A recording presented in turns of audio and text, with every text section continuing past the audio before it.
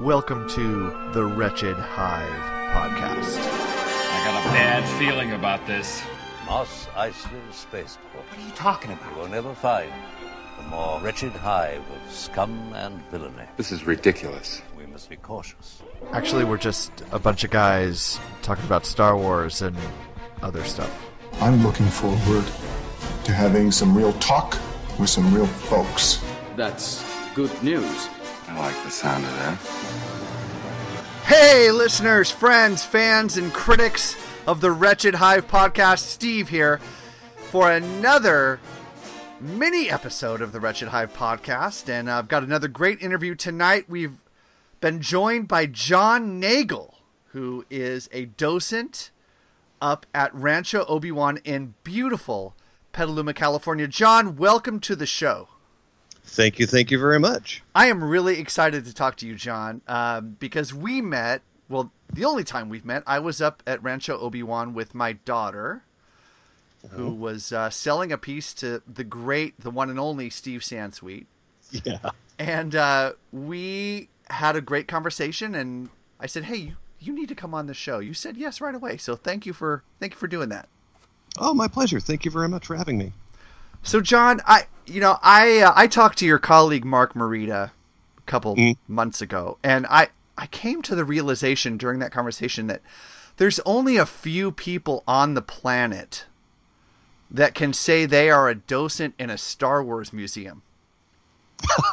Yeah, there are very few of us. I mean, that's incredible. Just from a fan's point of view, what an amazing gig you have. It's so cool.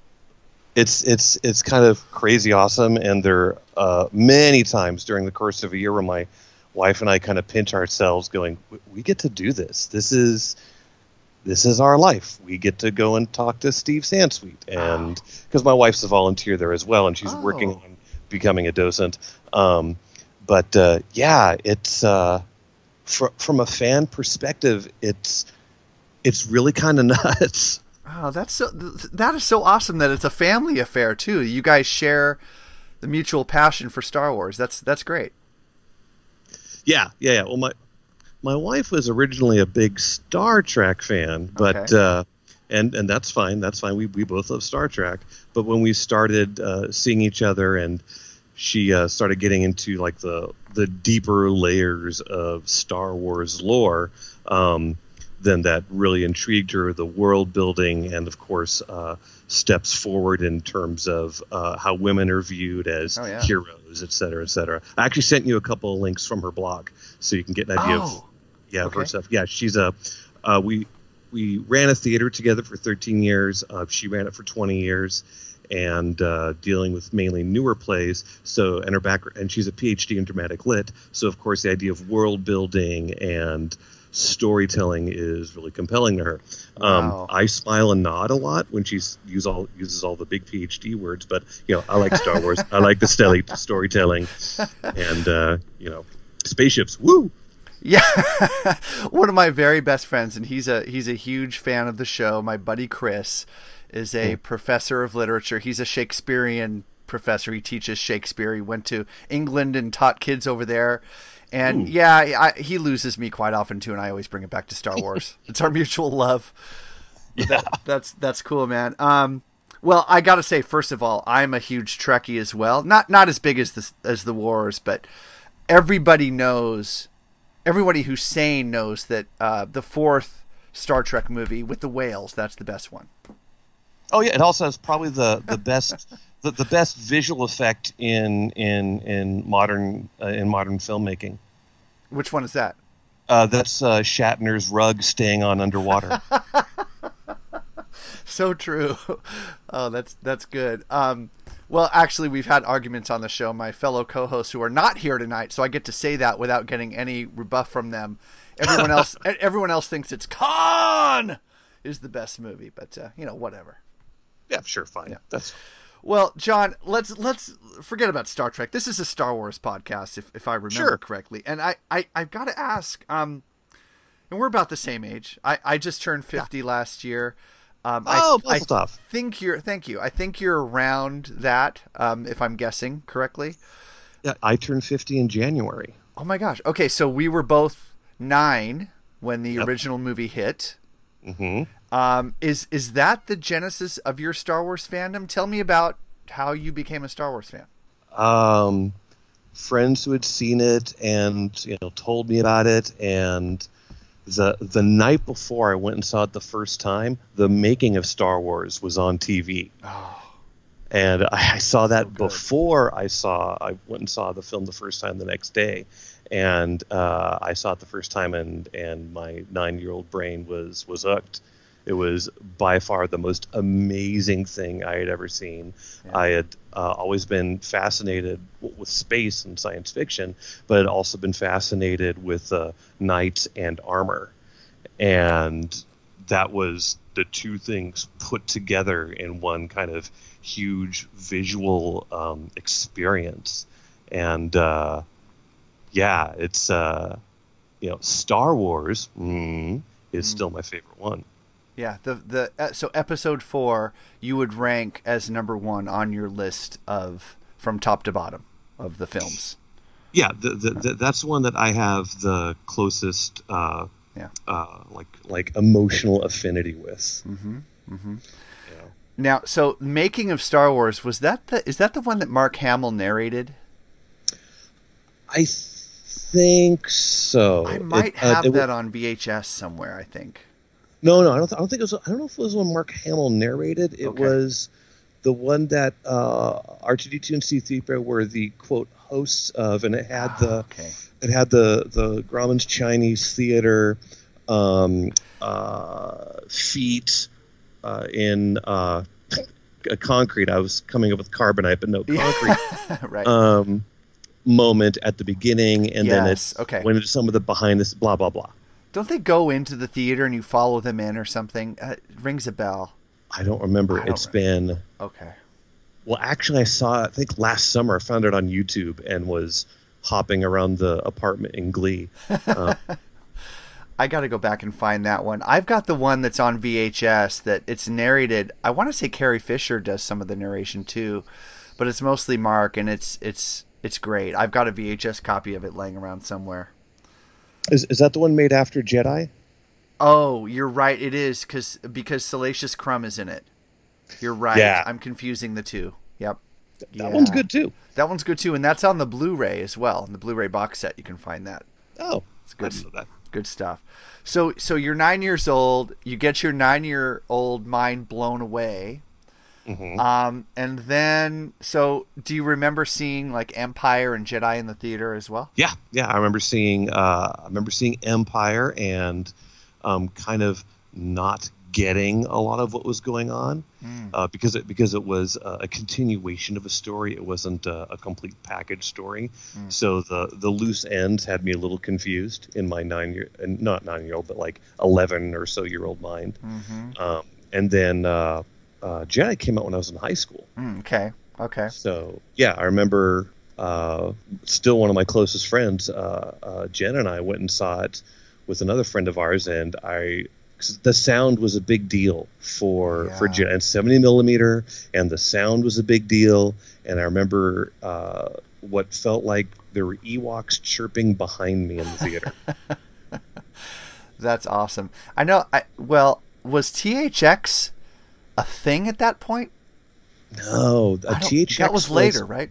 Yeah, THX was I want to say college, and I want to say around the time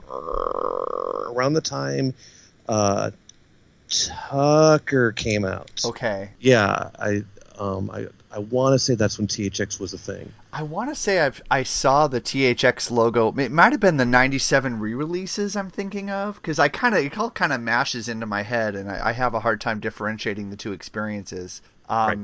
Like you, I remember seeing Star Wars in the theater, and I came home and I became Luke Skywalker for 2 years. I mean, it took over. I'm one of those kids that George Lucas stole my childhood, except I'm okay with it. I'm happy about it. Yeah. And then I remember seeing Jedi, and I saw the first show, and it was like the matinee show. And they said, hey, you get $1 off your matinee ticket. There was an advertisement before the movie started, but we had paid full price because the theater was gouging us, Right on. That's my memory of that time. Did you relate to any one of the characters in particular? Like, what drew you into the movie to the point, of becoming like a super fan? I think the visuals were a lot of it. Definitely Vader and TIE fighters and the stormtroopers. But in terms of characters, I think I gravitated more towards Luke in that complete kind of white hat, confused young guy.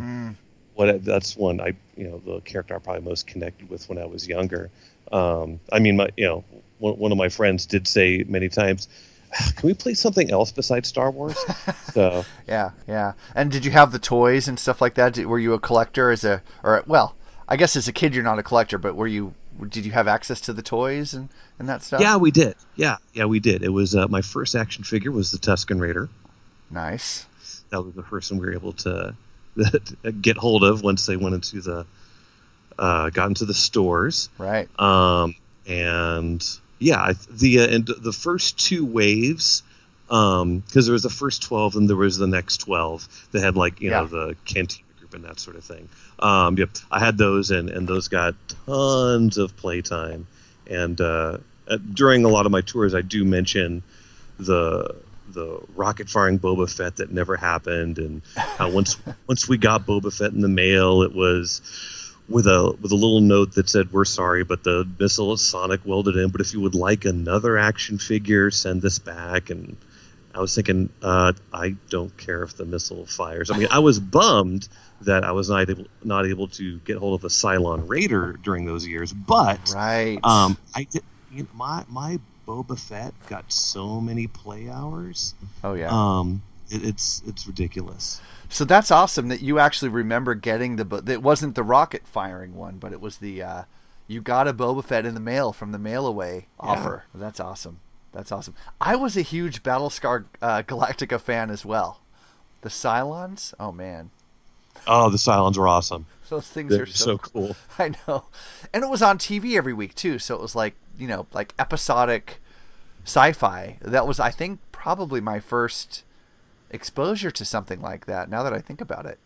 Oh, really? I think so, yeah. Oh, because I had seen some of the... Or was it Space 1999, maybe? I can't remember. I never saw Space 1999. Okay.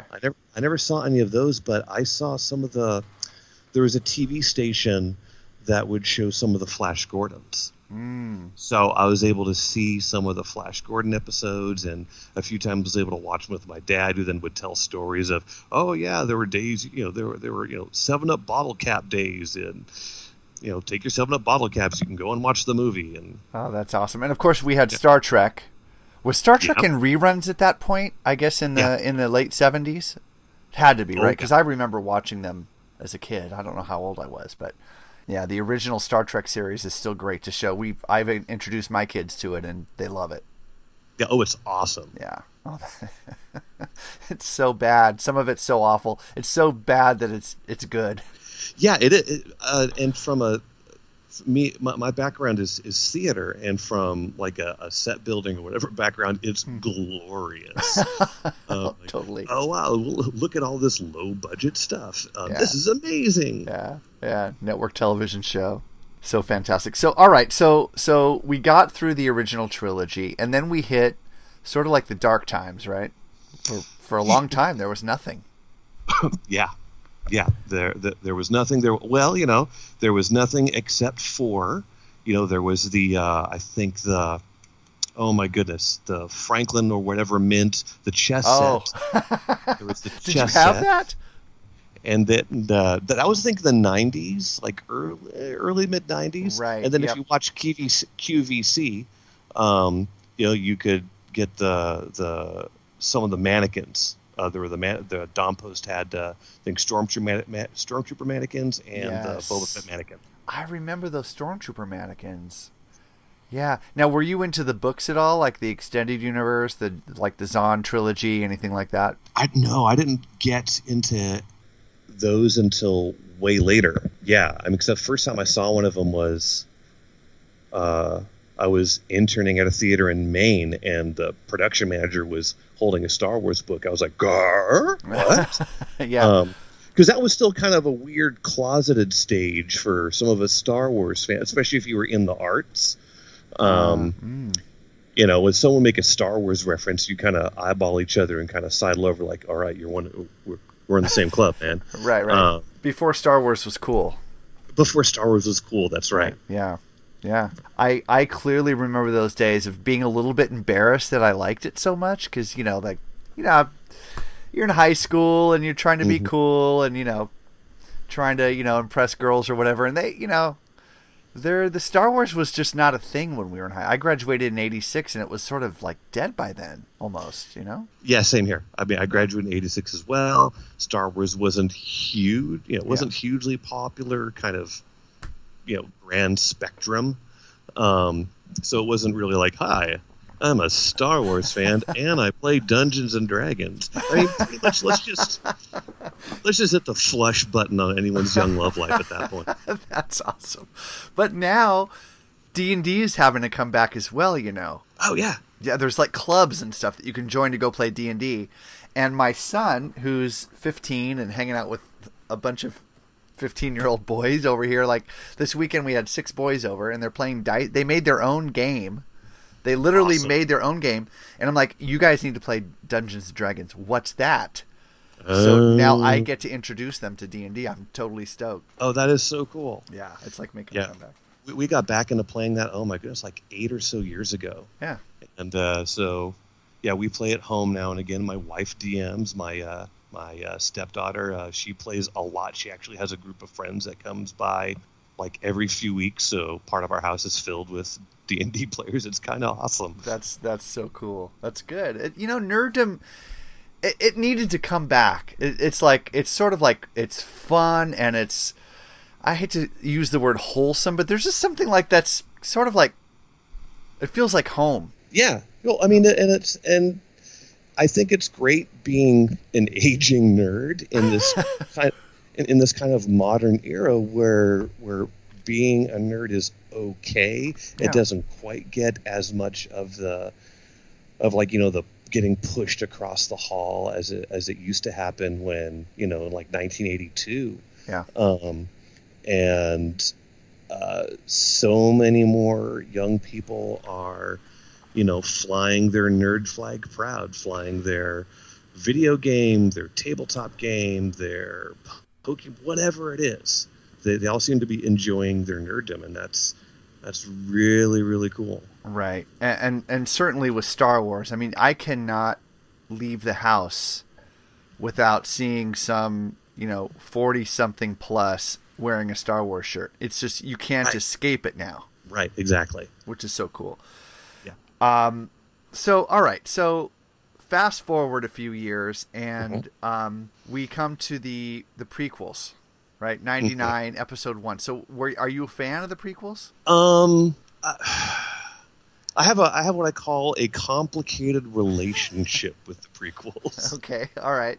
Let's do some therapy here because I think we're on the same wavelength here. So I admire them for what they were. I walked out of Episode 1. I wasn't disappointed. I actually really liked Episode 1.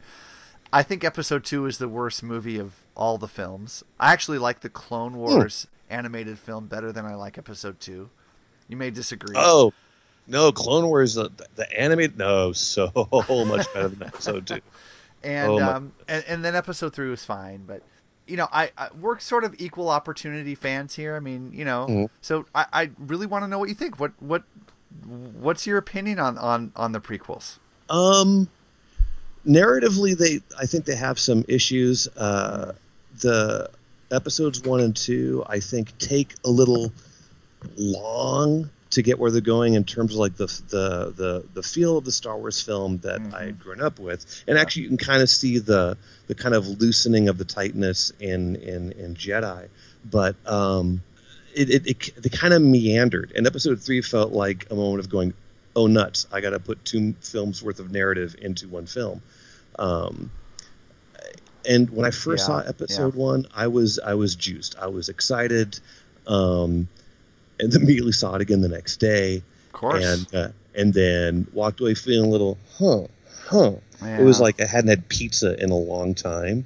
It was like, oh yeah, give me that pizza. And then like, then give me another one. And then at that other one, it's like, this dough tastes a little funny. That's a great analogy. I think of Star Wars as pizza. It can only get so bad. But then there is no terrible pizza. It's all good on some level. On some level, it's all good. Yeah. I'm not a huge fan of episodes 1 or 2. Mm-hmm. And it was actually a buddy of mine, Peter Townley, that said, no, you got to look at it this way. And whatever about the hubris of the Jedi and how they weren't able to see the Sith rising up, and that's how they fell. And right. I was like, whoa, that makes sense. That makes 1 and 2 a bit more palatable. Because I've gone back and rewatched episode 3 because I like the pace of it. Not so much episodes 1 or 2. My kids never want to go back and see episodes 1 or 2 after they saw it the first time. Yeah. And every now and again, actually, the new goal at home with my wife and I is, all right, we'll wait until 9's out, and then we'll take a weekend and we'll watch them all in chronological. No, it was like take a few weeks because she wants to do all of the Clone Wars episodes in their chronology because they're not released in their chronology. Right. So you want to watch the sort of like Star Wars from beginning to end, including all the media like Clone Wars and Rebels and the films and everything. Is that what you're saying? Just the full deep. Let's just go crazy now narrative. Yeah. Oh man, that's awesome. I like that idea. That's a cool idea. Now, here, I don't know if you have it where you are, but in LA, they've got like events that, when episode 8 came out, you could sit in the theater all day long and watch 1 through 7 and then see 8 at night, like a marathon. Oh, I think some theaters did do that around here. Are you in Petaluma? Where's home for you? We live in Albany, which is just north of Berkeley, California, right across the bay from San Francisco. God, okay, so you've got a little bit of a drive down to Petaluma there, where Rancho is. Bad. Okay. I mean, in the commuting world, it's not that bad. Right. Well, I commute an hour from Long Beach to downtown LA every day on the train, so through South LA. So that's an adventure that does not need to be on film.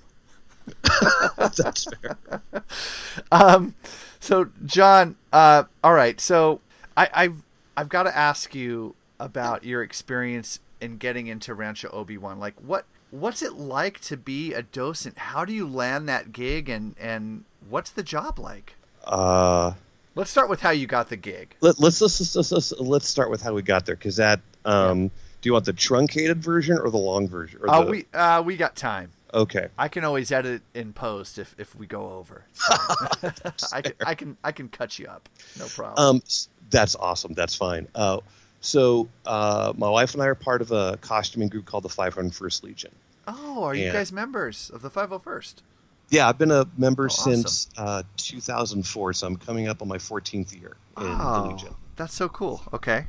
Yeah, and there was an event called Trooperfest that only happened a few times. So we went to the first one, which happened to be in Las Vegas, and there was a party in a suite where people would meet up, and we walked in, and I saw Steve Sansweet sitting there, and I made a 90-degree left to go somewhere else because I didn't want to be pestering him or 4 feet up his nose, right? Because it's when I was an undergraduate, I used to be able to do some overhire stagehand work, and one of the things they always told us was don't talk to the talent. So it's kind of like burned into my brain. So like, all right, I'm not someone who chases down any type of celeb, so I'm going to go over there. Right. My wife did not make the same 90-degree left that I did. And God bless her for it. Okay. She also didn't know Steve Sansweet by face. She just knew him by name, and thought, oh, what's this person sitting by himself at a party? That's not a good thing. So sat next to him and said, "Hi, my name's Melissa. Oh, my name's Steve, blah, blah, blah." And after about 20 minutes, it began to dawn on her who he was by observing how other people treated him. And by that time, the damage was done. At the end of the weekend event, he said, "You guys got to come up to the Rancho and see the collection." We were able to go up and take a tour, and we hit it off with Steve. We hit it off with Ann Newman, the collection manager. And I said, "Hey, here's part of my background. If you need help doing something, please let me know. We're also willing to dust things if you folks need backup." Right. And a few months later, we were asked to come into we're working on the expansion. We were asked to come in and clean out a case with lightsabers and other things in there, clean it out, clean off the items, put it all back. And and then from there we became more regular volunteers. And when Lucas Seastrom, who's the chief docent wrangler, started the docent program, we said, "Oh, we'd be interested in that." And there we go. It's wow. Yeah, it's really kind of nuts. So I asked John about, so first of all, I got to say, you get to work with Steve Sansweet and Ann Newman, who is like one of the sweetest people I've ever met. She's so cool. I know, right? She's amazing. She was so kind to my family when we were up there. But I love that it sort of was like organic, like that your wife didn't know who. That's great. That's awesome. And I bet he really appreciated that. Like, this is Steve Sansweet here. Right, exactly. That's awesome. And so was there when you were hired by Lucas, or recruited, I guess I should say, were you, was there like a training effort, or how do you go about learning all the details of the items that are in the museum that you share that information with people on the tour? So the recruiting or whatever process was over the course of about probably a couple years. Lucas and I had become friends, and he had shared his vision, and at different events throughout the year and times when he and I would show up at the same day to change light bulbs or whatever it is, developed the friendship that way. And then when he started the program, sent him an email saying, "Hey dude, I would like in on this." So he created a process which is shadowing Steve on a bunch of tours. Because Steve was doing all the tours initially, right? Yeah. Wow. Yeah. And for a while it was like 2 tours a week, which that's between 2 and 4 hour 1-person shows. Right. Right. Yeah. So we started to do. So we started the process of first shadow Steve. And that's fine. I shadow Steve on a bunch of tours already. Then once we got a few docents already in the barn, as it were, then it's okay. So go shadow at least 3 different people to get an idea, and then some of us have our research materials at home. There's like some books that Steve wrote about the collection that we have. I used the 1000 Collectibles, the poster book that Steve wrote with Pete Vilmer, and the Star Wars Vault were what I used as my, quote, study materials. Gotcha. Because sometimes I'd have to write details down because there were some items that I really dug and wanted to give background information on. But what happens is each docent ends up developing their own style and their own preferences of what items that we want to talk about. There are a few things we do all talk about, but then we all kind of diverge from there and talk about the stuff that we really dig. I'm going to bet Mark probably talks quite a bit about Lego, and I don't talk quite as much about Lego. He's a Lego guy through and through. He is, and that's amazing. In fact, the ATST that he created, the rainbow style ATST, that's in the collection now. It's pretty cool. Yeah, it's awesome. It's awesome. Okay, so do you have a favorite piece in the museum? That's a tough one because it does kind of rotate at times.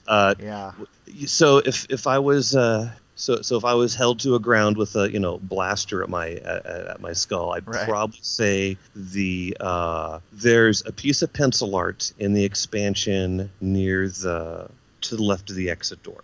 Okay. And it's by an artist named Kevin Michael Doyle. And it's his envisioning of the Style D poster, the circus poster. Okay. It has a few alterations, embellishments in terms of the characters, etc.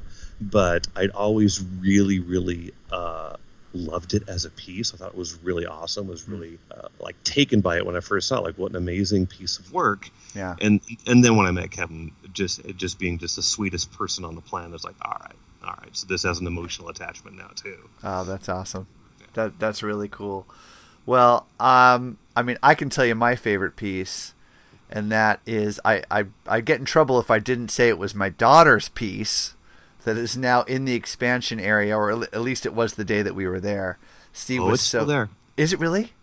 Yeah. Oh, that's so cool. Yeah, I did a tour day before yesterday. I even pointed it out. Oh, that's awesome. That's our newest piece. Oh, that is so cool. She's going to be on... I'm going to tell Sarah that tonight. She's going to be on Cloud 9. That's really awesome. Cool. So it's hanging up in the back room there, in the expansion room. It's not hanging quite yet. It's still in the spot where they set it on top of the low shelves. Yeah. Got it. Yeah. So pretty much where you folks saw it last, it is still there. It has not moved. That is so cool. What an honor. What an incredible honor.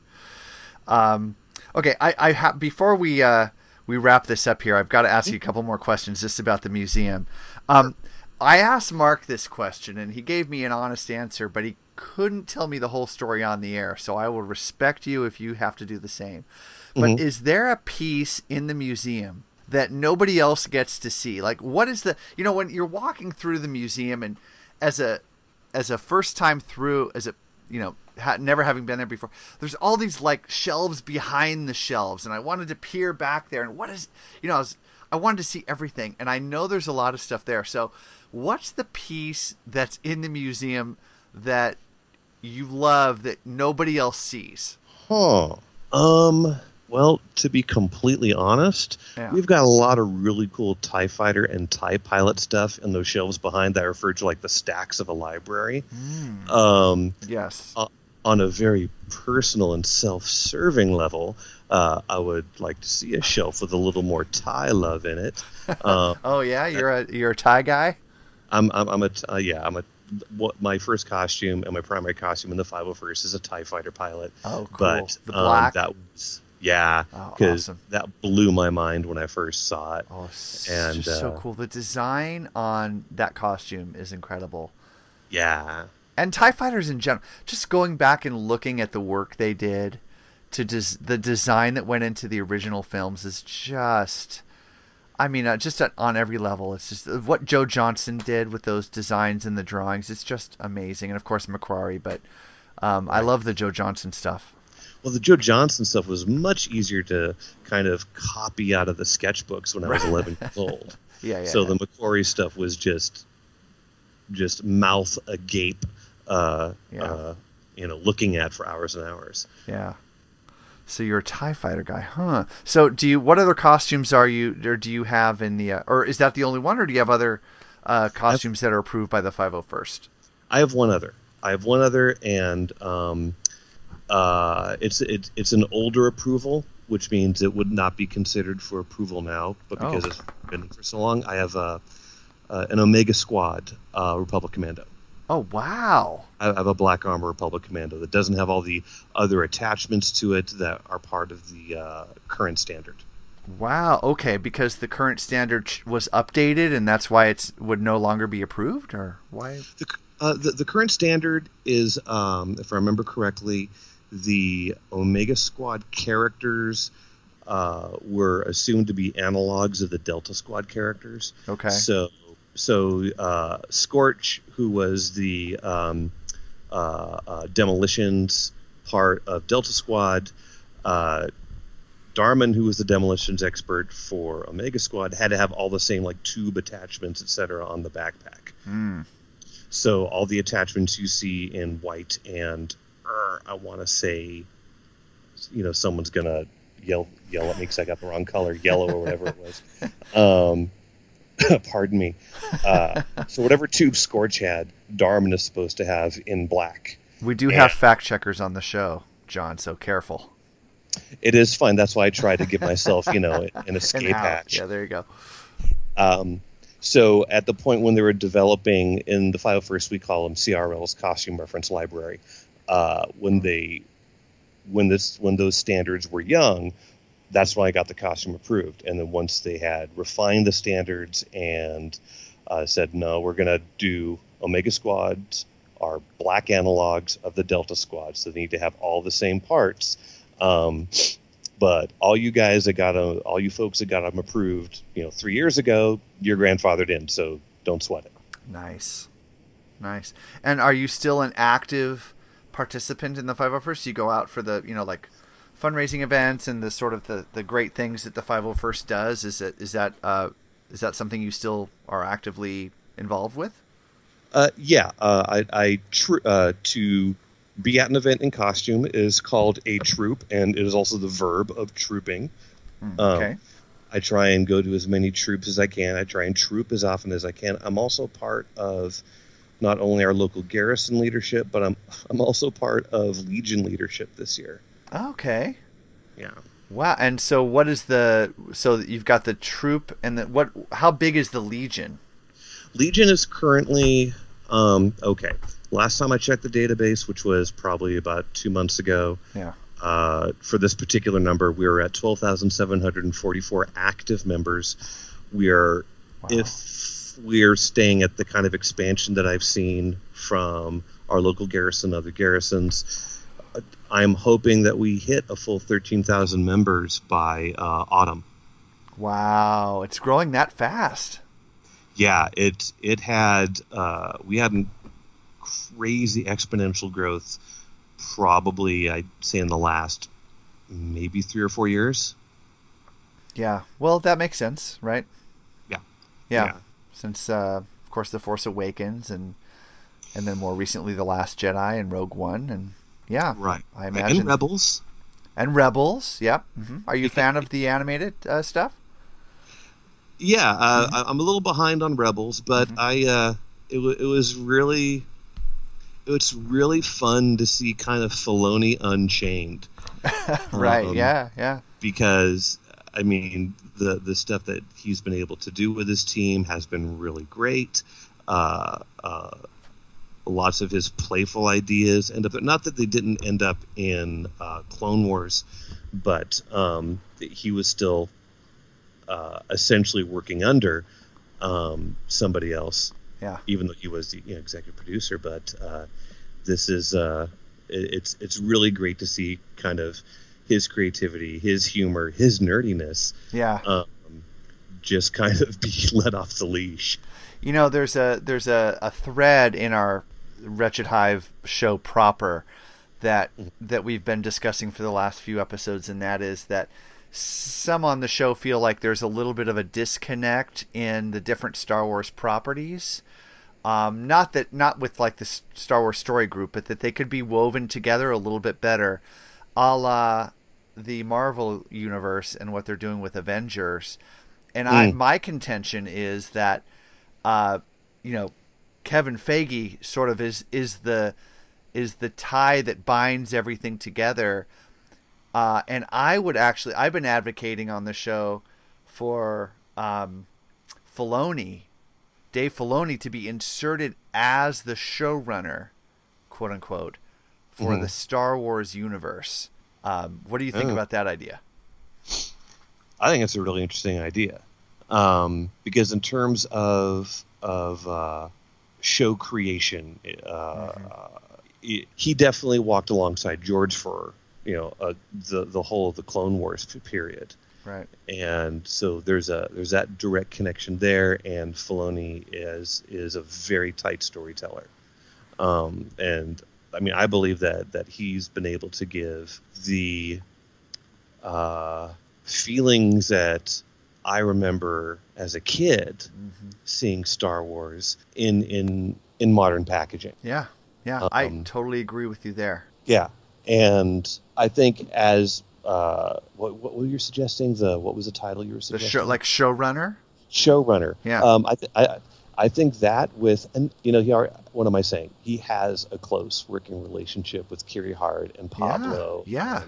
And the story group. So it's yeah. I mean, and I'll just add that he was a fan going to Comic-Cons dressing up as characters, as of course everyone famously he loves Plo Koon, and he was dressing up as Plo Koon at these things. I mean, he's one of us.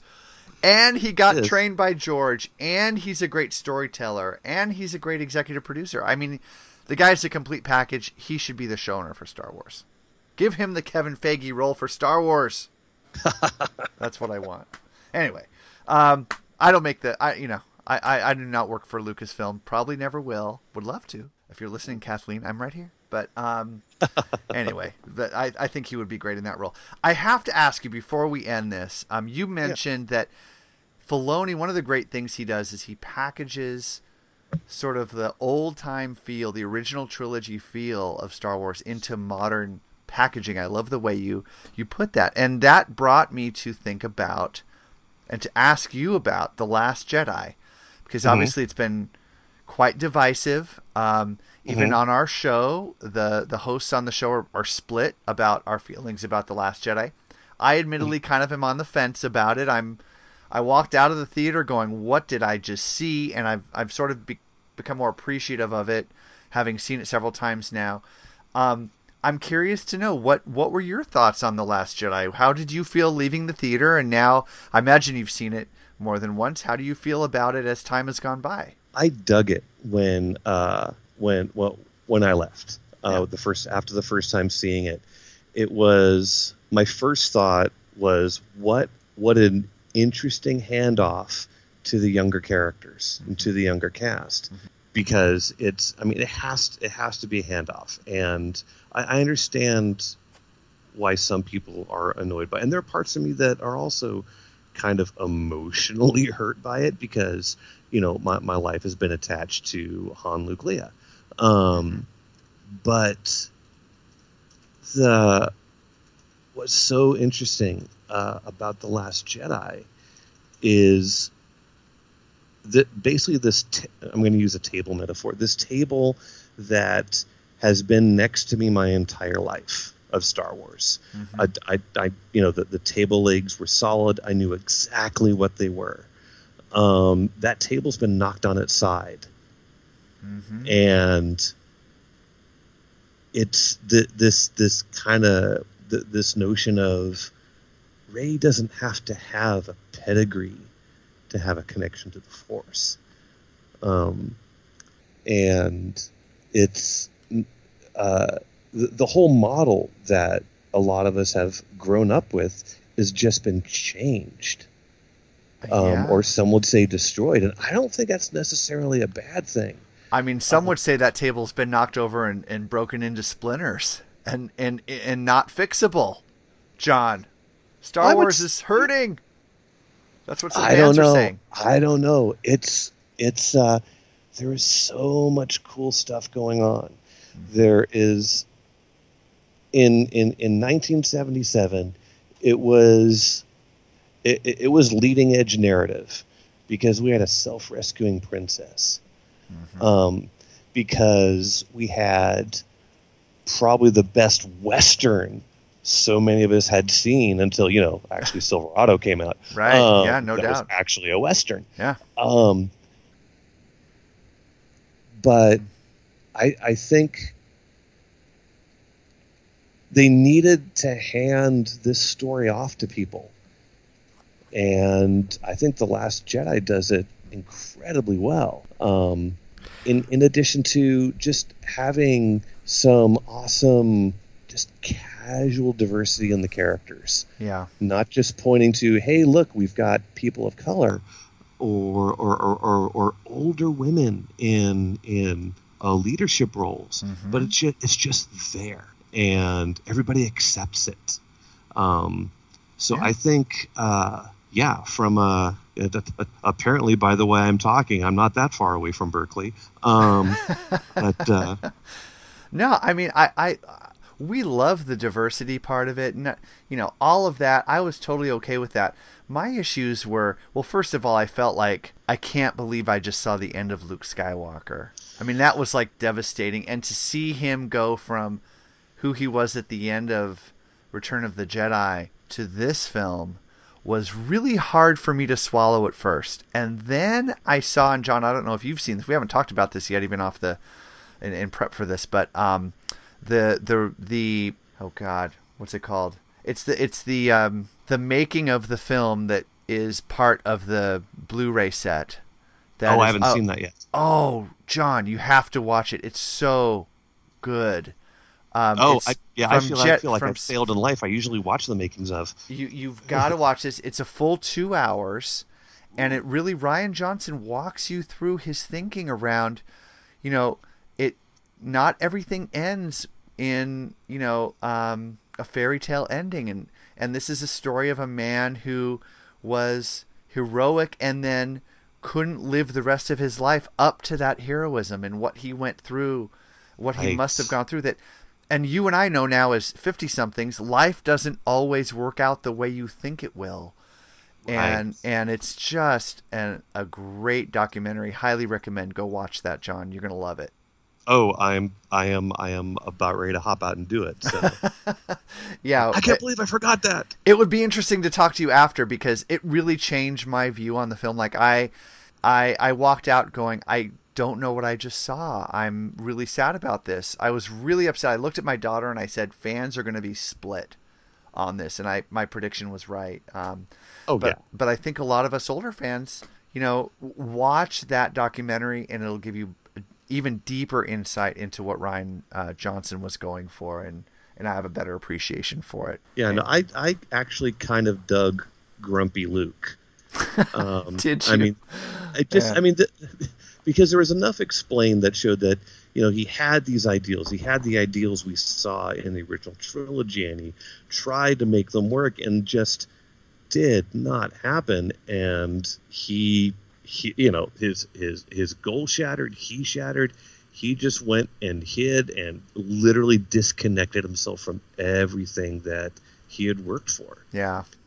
And yeah, it was. I thought it was awesome. Yeah, it is great filmmaking, no doubt. He is a unique talent, and apparently we're going to get another trilogy from him. I'm kind of stupidly giddy about that. Well, we've got like how many? We've got that trilogy. We've got the trilogy from the guys that are the showrunners for Game of Thrones. Yeah, I mean, yeah. And then, not a fan of Game of Thrones? That's okay. You like knights and armor and stuff. I thought for sure you would be into that. I read the books. Okay. And how do I put this? So I'm gonna skip over a couple tracks here, and I saw the first few episodes of Vikings. We rented the first couple discs of the season. Okay. And from what I had seen also with Game of Thrones, there are certain types of assault used as narrative devices that I cannot wrap my head around. Okay. And it's all about victimizing another person. I am such a boring white hat. No, serious. There are whole sections because I play video games. There are whole sections in video games I will never see because you have to break into a house. And yes, I understand that I can do whatever I want. It's a made-up world. I just can't. I can't bring myself to break into a fake house in a video game. That's awesome. I often my son will be playing. I think it was like oh God, what game did we just buy recently? It's Fallout 4. That's one of the games where I will not break into someone's house, and that one bugs the poopsicle out of me because the Fallout 3 New Vegas and Fallout 4, you get to the end. Because I'm always trying to be a white hat, and I end up in this weird Kobayashi Maru situation where there's no good decision, and I end up rage quitting at the end because no, I can't be a good guy and walking away. I think we've come full circle with the Star Trek reference. Yeah, I think so. Well done. Hey, Jon, this was a really great conversation. I really appreciate you taking the time to do this. We were kind of all over the board at the end, but sometimes that's just how it goes. And you're a really fun, nice guy. And I appreciated the time that you took to do this. Thanks a lot for coming on the show, Jon. Oh, thanks so much for having me and for enduring my flights of fancy. And listen, next time we're in Petaluma, and there will be a next time, I'm taking you and Mark out, and I'm buying you a pint somewhere. Sounds excellent. Find a good pub for us, and we're there. All right, sounds awesome. All right, Jon. Talk to you soon. Thanks, man. Okay, thanks, Steve. Okay, bye. Bye.